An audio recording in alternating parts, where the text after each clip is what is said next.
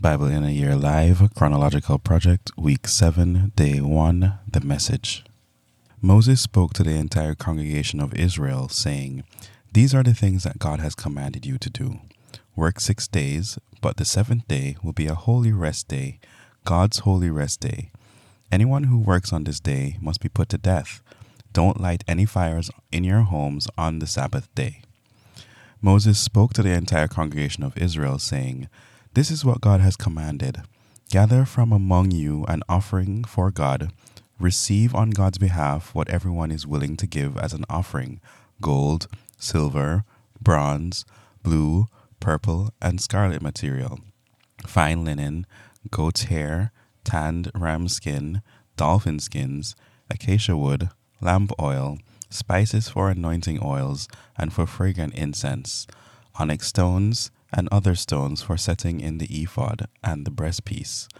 Come, all of you who have skills, come and make everything that God has commanded: the dwelling with its tent and cover, its hooks, frames, crossbars, posts, and bases, the chest with its poles, the atonement cover, and the veiling curtain, the table with its poles and implements, and the bread of the presence, the lampstand for giving lights with its furnishing and lamps and all the oil for lighting, the altar of incense with its poles, the anointing oil, the fragrant incense, the screen for the door at the entrance to the dwelling, the altar of the whole burnt offering with its bronze grate and poles and all its implements, the wash basin with its bases, the tapestry hangings for the courtyard with its posts and bases, the screen for the courtyard gate, the pegs for the dwelling, the pegs for the courtyard with their cords, the official vestments for ministering in the holy place,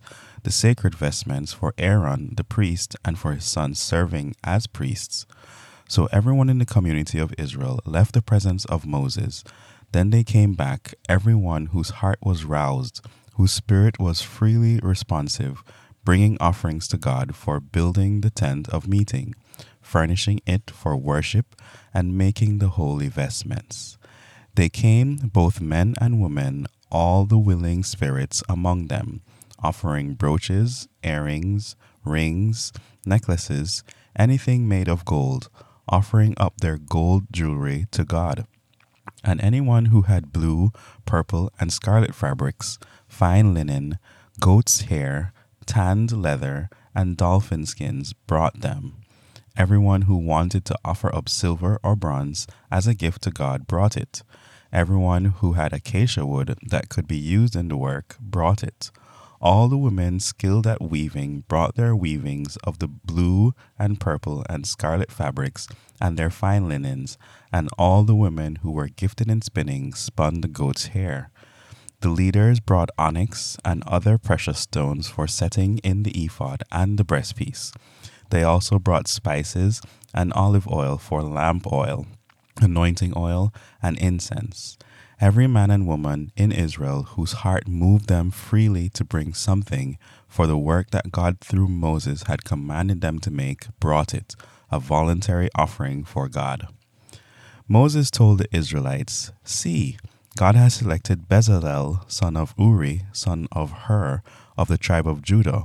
He's filled him with the Spirit of God, with skill, ability, and know-how for making all sorts of things, to design and work in gold, silver, and bronze, to carve stones and set them, to carve wood, working in every kind of skilled craft. And he's also made him a teacher. He and Aholiab, son of Ahishamash, of the tribe of Dan. He's gifted them with the know-how needed for carving, designing, weaving, and embroidering in blue, purple, and scarlet fabrics, and in fine linen. They can make anything and design anything." Bezalel and Aholiab, along with everyone whom God has given the skill and know-how for making everything involved in the worship of the sanctuary, as commanded by God, are to start to work. Moses summoned Bezalel and Aholiab, along with all whom God had gifted with the ability to work skillfully with their hands. The men were eager to get started and engage in the work.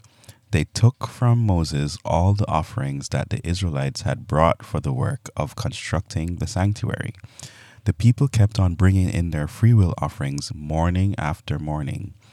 All the artisans who were at work making everything involved in constructing the sanctuary came, one after another, to Moses, saying, "The people are bringing more than enough for doing this work that God has commanded us to do." So Moses sent out orders through the camp, "Men, women, no more offerings for the building of the sanctuary." The people were ordered to stop bringing offerings. There was plenty of material for all the work to be done, enough and more than enough. Then all the skilled artisans on the dwelling made tent tapestries of fine twisted linen and blue, purple, and scarlet fabric with an angel cherubim design worked into the material. Each panel of tapestry was 46 feet long and 6 feet wide. 5 of the panels were joined together, and then the other 5. Loops of blue were made along the edge of the outside panel of the first set, and the same on the outside panel of the second set. They made 50 loops on each panel, with the loops opposite each other. Then they made 50 gold clasps and joined the tapestry together so that the dwelling was one whole. Next, they made tapestry of woven goat hair for a tent that covered the dwelling. They made 11 panels of these tapestries. The length of each panel was 45 feet long and 60 feet wide.